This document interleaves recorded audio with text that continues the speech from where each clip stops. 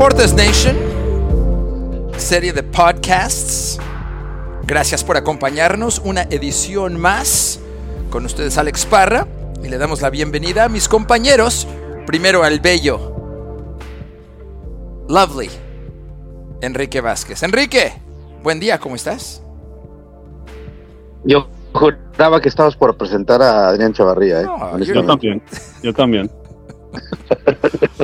You're both beautiful. No se ofendan, por favor. Caballeros. Enrique, ¿cómo estás? Buen día. Bien, gracias. Aquí, mira, esperando ansiosamente lo que es una semana corta de la NFL. Los Texans regresan a la cancha para Miami media semana. Y, por supuesto, el equipo remontando después de un inicio desastroso. Vamos a hablar ya también del Serie Mundial, béisbol de Grandes Ligas, los Astros que se quedan cortos. Mucho que platicar también. El inicio con Adrián Chavarría, la voz de los Rockets. El arranque de la NBA. Adrián, ¿cómo estás? Enrique Vázquez, un fuerte saludo y fuerte abrazo a Alex Parra y a todos los que nos escuchan en este podcast. Yo bien, considerando que mis equipos no han tenido mejor comienzo.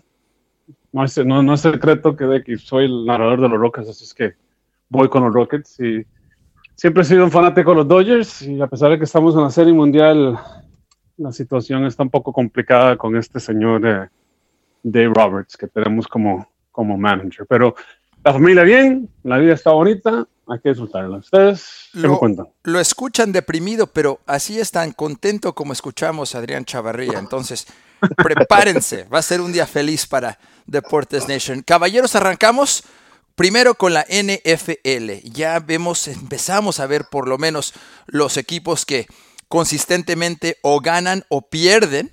Y bueno, para muchos ha sido la sorpresa.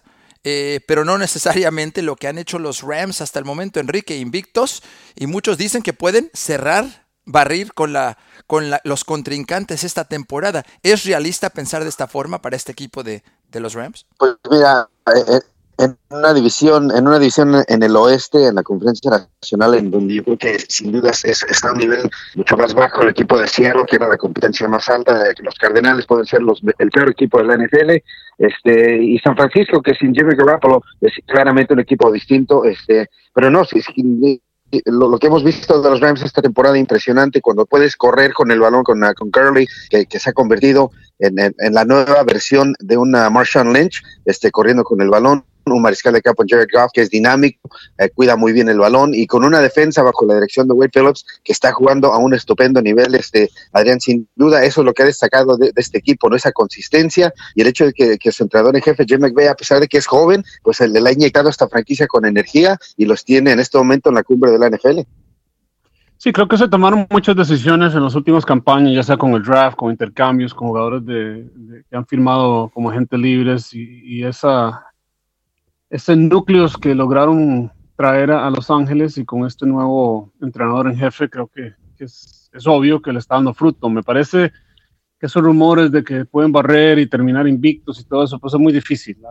Especialmente los partidos que se juegan de visita, sabemos que en la mayoría de los casos, no importa qué tan bueno sea un equipo, en la NFL sí verdaderamente marca la diferencia jugar en un propio estadio. No creo, y lo han demostrado en las últimas, antes de ganarle a los 49ers, creo que los 3 partidos pasados, especialmente contra Minnesota, contra el otro equipo de Los Ángeles, ahora los Chargers, me parece que la defensa sufrió, gracias a la ofensiva el equipo ha tenido el éxito. Pero no creo que vayan a terminar terminando invictos en una NFL que tiene equipos que en cualquier momento pueden hacer lo que hizo. Que los Cleveland Browns lo hicieron 2 veces ya, así es que creo que, y casi 3, ¿no? Creo que es un buen equipo, sí. Pero no sé si es verdadero una sorpresa. Yo también soy fanático de los Rams, pero no lo estoy diciendo de una manera como que estoy tratando de decir que sí, que iba a ser el mejor equipo en la NFL, pero no creo que sea sorpresa que el equipo esté donde esté, más que todo por la división en la cual está. Hablaron, caballeros, ya del otro equipo de Los Ángeles, los Chargers, un equipo que hasta el momento, bueno, ganando por lo menos en forma positiva, pero no con el respaldo que muchos esperaban. Y Adrián, tú has vivido en Los Ángeles, hemos todos visitado Los Ángeles. Parecía que tenía demanda suficiente para tener éxito otro equipo, un segundo equipo en Los Ángeles, pero aparentemente la gente no está asistiendo, no está respaldando. ¿Creen que se ha cometido aquí, Enrique, un error en tener dos franquicias en ese mercado? Pues mira, esta franquicia de los Chargers pues tuvo muchos problemas por muchos años para conseguir un estadio nuevo en San Diego. Yo creo que ellos nunca, a pesar de que ya tienen antecedentes jugando en Los Ángeles, esta franquicia, nunca Los Ángeles ha arropado esta franquicia, como decir, es nuestra. Los Chargers sin duda están como un segundo inquilino en este nuevo estadio que están construyendo los Rams, tal como el caso de los Clippers. Sí. Y no sé, yo creo que el pensar que iba a funcionar dos equipos en este mercado, y especialmente un equipo que honestamente cuando estaban en San Diego, Los Ángeles de cualquier manera ni siquiera volteaba al sur para San Diego a prestarles mucha atención, así es que ya han llegado a un acuerdo para quedar situaciones alrededor de la liga que puede que le abra opciones a esta franquicia de trasladarse a otro lugar, una de ellas siendo una ciudad de San Luis, de donde vinieron el equipo de los Rams, porque estuvieron ahí que por más de 20 años. Ahora, está presentando una demanda a la ciudad de San Luis en contra de los Rams, por hecho de que ellos dicen que rompieron su contrato para salirse de la ciudad temprano, así es que no sé si como una recompensa la NFL en el futuro pueda otorgarles a los Chargers, porque como dices, en el estadio en donde están jugando, que es un estadio de la MLS, un estadio pequeño, no lo llenan y el seguimiento la verdad es tímido, así es que no sé si en el futuro una franquicia como los Chargers se vaya a trasladar, o sea, opción para darle a San Luis, que la verdad es que Adrián, cuando estuvieron los Rams en San Luis, la afición lo apoyó y qué pena, ¿no? Que se salieron de esa manera, pero puede ser una opción para esa ciudad y para la NFL hacer ese cambio, porque no creo que un Chargers en el el estadio nuevo cuando se abra, que esté a 50% lleno, pues no se va a ver bien. No, y sabemos nosotros un poquito del béisbol y hemos visto cómo tiene apoyo los Cardenales de San Luis del béisbol. En las buenas y en las malas ese estadio siempre se llena. Y esos son los equipos como los Steelers en la NFL que tienen 5 o 6 grandes temporadas, luego una mala temporada y vuelven a tener 5 o 6. Entonces la afición, por lo menos en San Luis, es una afición que va a apoyar, lo ha hecho y lo hizo con los Rams. Recuerden que los Rams tuvieron éxito por bastante tiempo, pero la mayor parte del tiempo que estuvieron en San Luis no fueron muy buen equipo y aún así se llenaba el estadio. No me parece que los Chargers deberían de quedar en Los Ángeles con costo y con el éxito que están teniendo los Rams, apenas se está llenando el estadio. Sí. Y no va a quitar eso la atención a los Chargers. Entonces es mejor que los Chargers busquen nueva casa, comiencen de nuevo y que se vayan a una ciudad donde así vayan a tener el aporte de la afición. Wow. Y nos quedamos, caballeros, con el tema de Los Ángeles. Uno de nosotros tres, no Enrique, no Alex Parra, pero Adrián Chavarría estuvo varios días en Los Ángeles. ¿Por qué? Porque asistiendo juego entre los Rockets, los Lakers, obviamente representando al equipo de Houston en la NBA, pero acaba de arrancar la temporada. Adrián, estuviste ahí para presenciar el debut de LeBron James como Laker en casa contra los Rockets. No solamente fue obviamente mucha atención de los medios, pero sabemos cómo acabó ya el juego y la pelea que sucedió en la conclusión. Platícanos sobre la experiencia de estar ahí. Me imagino que algo similar a una final de la NBA, mucha atención de los medios.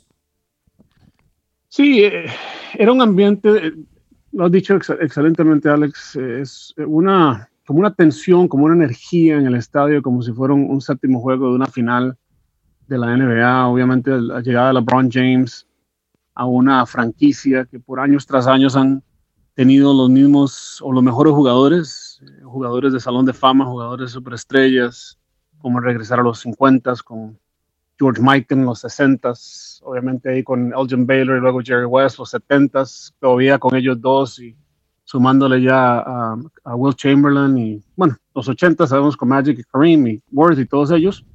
Y es una tradición que la gente de Los Ángeles, por lo menos, ya estaban quizás perdiendo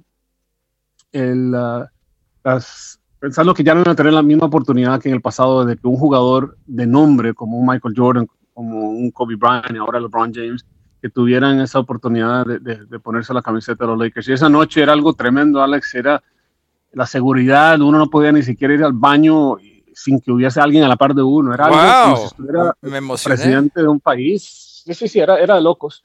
Y pues súmale la bronca que se armó durante el partido y pues eso pues trajo aún más atención sobre ese juego. Al final, lo importante es que los Rockets ganaron, por lo menos para nosotros, pero al final, definitivamente el ambiente que se vive ahorita en Los Ángeles, a pesar de que tienen un mal comienzo, es esa energía que se sentía en los 80s con el Showtime, ¿no? Sí. Sabemos que aún está arrancando la temporada. Enrique, es muy temprano para juzgar ya lo que ha hecho o no ha hecho el equipo de los Lakers y de la misma manera, todos los equipos, es un maratón, todavía mucho tiempo para definir esta temporada.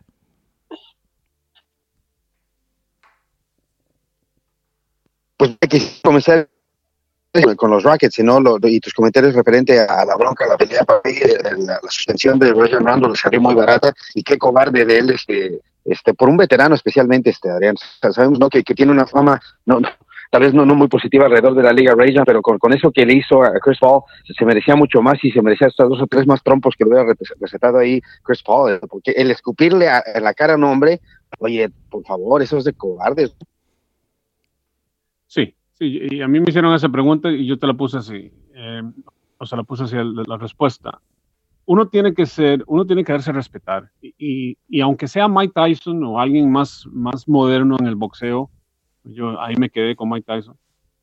Si él te escupe en la cara, no importa si es Mike Tyson, hay que defenderse. Chris Paul, ahora, en mi opinión, yo creo que él ponerle el dedo en la cara después de que lo escupió fue una manera pasiva para que por lo menos se diera cuenta que se estaba tratando de defender, pero nunca pensó que Rondo iba a tirar el golpe, porque en baloncesto eso no pasa muy a menudo. Pero cuando sí sucedió, ahí sí, ya es cuando uno dice, ok, sí, como tú dices, se merecía un poco más de trompazos, muy poco profesional, y me parece que la NBA debería de haber tenido una sanción mucho más brusca a Rondo, y en especial a Ingram, porque Ingram vino por detrás a golpear a Chris Paul sin que Paul obviamente se diera cuenta que él venía detrás de él. Entonces, Chris Paul se merece su suspensión, pero a la vez tenía la razón por la cual defenderse.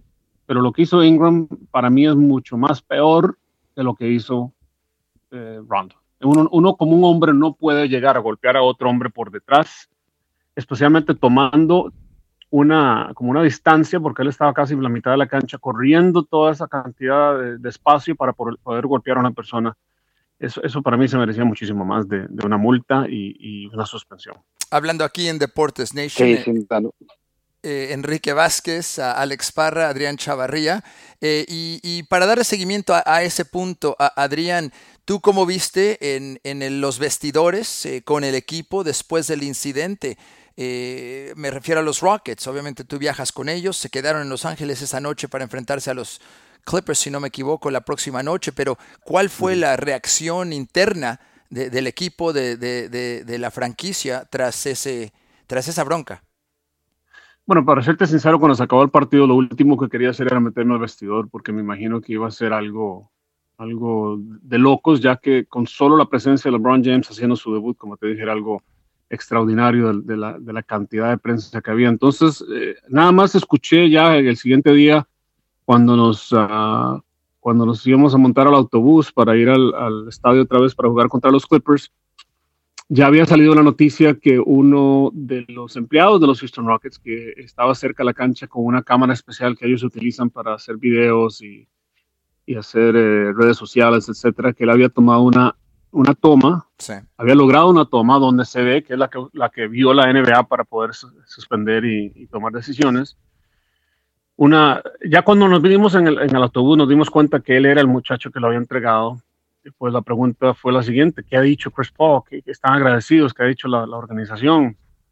Y dice, pues hasta el momento me tienen muy callado, no puedo hablar sobre el asunto. Me dijeron que nada más les agradecía mucho, que estaban muy agradecidos conmigo porque les entregué ese video y que eso les iba a ayudar mucho.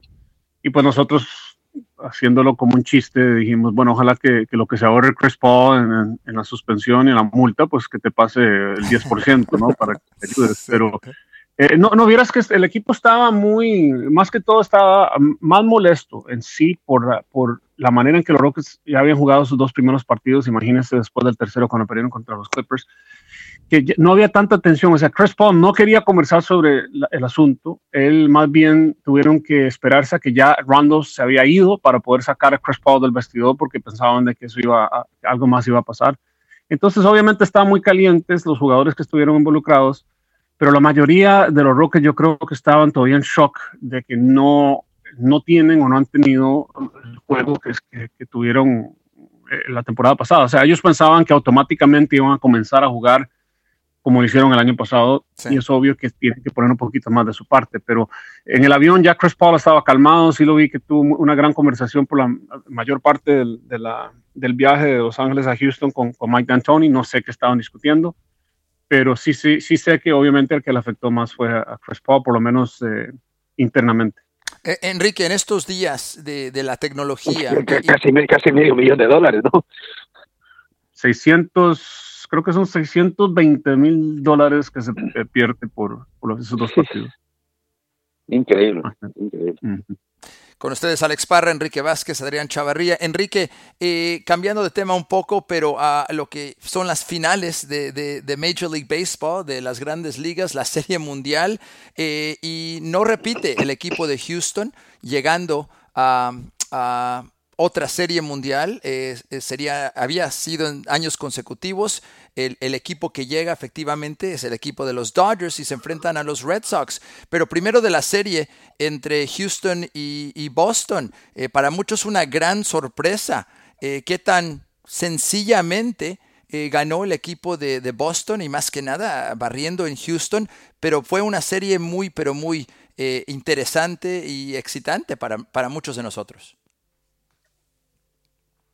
Pues mira, Alex, Adrián, una serie muy peleada, partidos peleados, cerrados, y para mí claramente el equipo de Boston, el mejor equipo en la serie, un equipo que fue impresionante en la caja de bateo por la manera que fueron disciplinados, no fueron a buscar los lanzamientos que no eran strikes de la gran rotación del equipo de los Astros, tanto Verlander como Gary Cole, no se vieron efectivos. Gary Cole, su partido que lanzó, vaya, le pegaron le batearon muy bien, y el relevo lo traiciona el equipo de los Astros también, detrás del plato. Maldonado siempre se vio malísimo, cuántas carreras regaló, cuántas bases regaló detrás del plato. Si es que algo que ya para el futuro, pues Houston va a tener que trabajar. Y ya comentó Jeff Luhnow que van a buscar nuevo catcher para el año que entra. A José Altuve tiene que mejorar esa rodilla, ya de hecho después después de que termina la serie se operó, y a la espalda de Carlos Correa. Ahora impresionante, ¿no? Que los Astros lograron lo que hicieron, 103 triunfos en la temporada, estuvieron ahí a un pelito de tal vez ganarle a los Red Sox con un poco de suerte, y lo hicieron con 80% de jugadores, bueno, al 80%, ¿no? Altuve no estaba bien clara, y tampoco Correa, así es que vamos a ver qué es lo que hace de este punto en adelante. Y ahora entrando a la Serie Mundial, Adrián, yo creo que un equipo de Boston que está en buen momento, lo que ha hecho ahora su manager como novato es impresionante, y se enfrentan a este equipo de los Dodgers de Los Ángeles, y por lo menos en este primer partido se nota que pues si le queremos llamar suerte, pues la suerte parece que sigue con el equipo de Boston, pero también decisiones que han influido mucho por parte de los Dodgers, ¿no? Sí, y sin quitarle mérito a Boston, los Astros un gran equipo, tienes toda la razón. Yo creo que hubiera sido completamente otras series si Altuve y Correa estuvieran a un 100%. Los Astros no es secreto tampoco que obviamente fueron campeones y son uno de los mejores equipos en la liga, pero Boston supo aprovechar de lo que le faltaba a los Astros y han llegado a una serie mundial pues a un alto nivel, con gran confianza. Ellos eliminaron a los campeones y tuvieron una gran campaña. Y lo bueno, lo decía esto ahora con la suerte, lo que yo decía ayer, no quiero quitarle nada de mérito al talento que tiene Boston y lo que ha hecho su manager, pero me parece que sí, que por lo menos ayer en muchas de las carreras que anotaron los Red Sox fue suertes jugadas donde los Dodgers no podían cerrar un doble play, donde primera base Freese no pudo agarrar un foul de Mookie Betts, que eso no le hubiera quizás dado esas primeras 2 carreras. Bueno, muchas cosas hubieran pasado, pero si lo vemos de decisiones. Obvio, ambos equipos tienen talento para estar en la Serie Mundial, pero las decisiones en el béisbol especialmente llegan a ser parte de un resultado. Y el manager ayer de los Dodgers, para mí, no supo leer bien los cambios necesarios en momentos necesarios. Y Boston, de nuevo, con suerte, con aprovechar de errores del oponente, lograron lo que parecía un partido cerrado, rapidito cambiarlo con un jonrón de 3 carreras y ahí fue donde se acabaron con los Dodgers. Me parece que va a ser una buena serie, pero definitivamente pequeñas decisiones, pequeños errores les podría costar esta serie a los Dodgers, como me parece que el año pasado también. Otra vez, sin quitarle mérito a los Astros, me parece que muchas decisiones que tomó ese manager, Dave Roberts, le dieron consecuencias a los Dodgers. Ahí hablando un poco sobre la Serie Mundial, Boston y el equipo de Los Ángeles, los Dodgers, esa serie aquí arrancando, todavía mucho que definir para ver quién será el campeón de Major League Baseball. Enrique, primero contigo para cerrar, ¿qué estás viendo para esta semana, lo que viene en el mundo deportivo?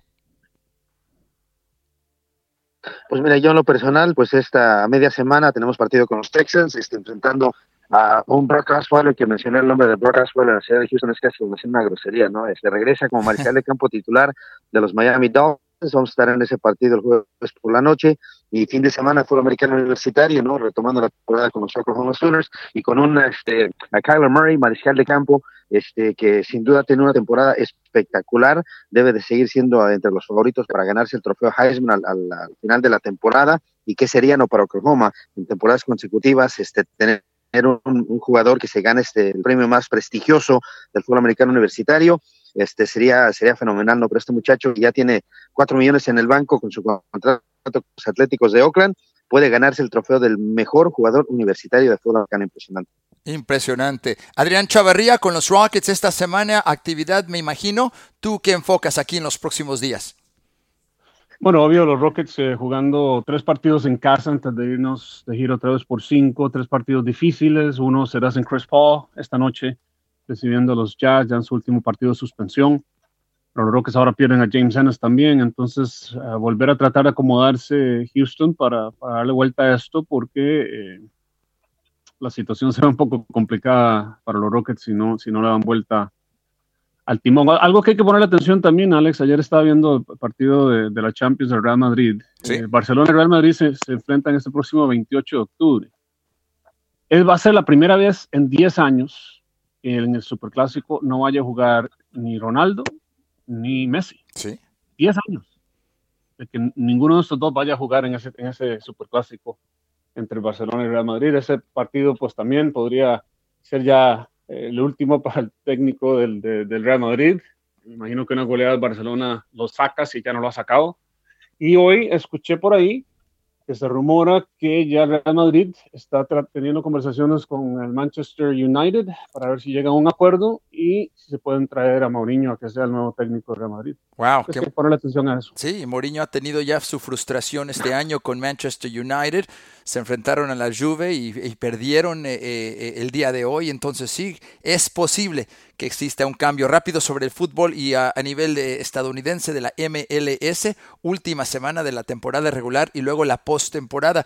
En el futuro hablaremos sobre el sistema de la MLS, cómo y en qué forma pueden mejorar el producto, pero sin duda jugadores como Wayne Rooney, Zlatan Ibrahimovic haciendo su presencia esta temporada en la MLS. Primero las gracias a Enrique Vázquez, Adrián Chavarría y más que nada a ustedes que han tomado el tiempo para escucharnos aquí en Deportes Nation. Enrique, muchísimas gracias.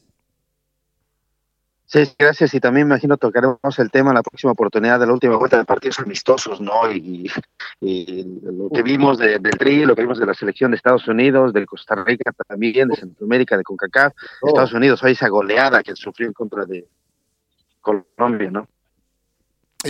Y bueno, no hablaremos tanto de Estamos Costa mal, Rica. señores. Esta región del país, del mundo está muy mal a nivel futbolístico. Lo sabemos. Adrián Chavarría, muchísimas gracias. No, a ustedes, un placer. Les prometemos que vamos a tener más podcasts más a menudo. Hemos estado con comienzos de temporadas y bueno, vamos a echarle la culpa a Enrique porque haciendo 2 equipos es muy difícil, no tiene tiempo para nosotros. Entonces, vamos a tener más podcasts. Ténganos paciencia y estamos disfrutando muchísimo esta oportunidad que tenemos de compartir con ustedes. De parte de Adrián Chavarría, de Enrique Vázquez, yo soy Alex Parra. Muchísimas gracias por sintonizarnos aquí en Deportes Nation. Cuídense y hasta la próxima.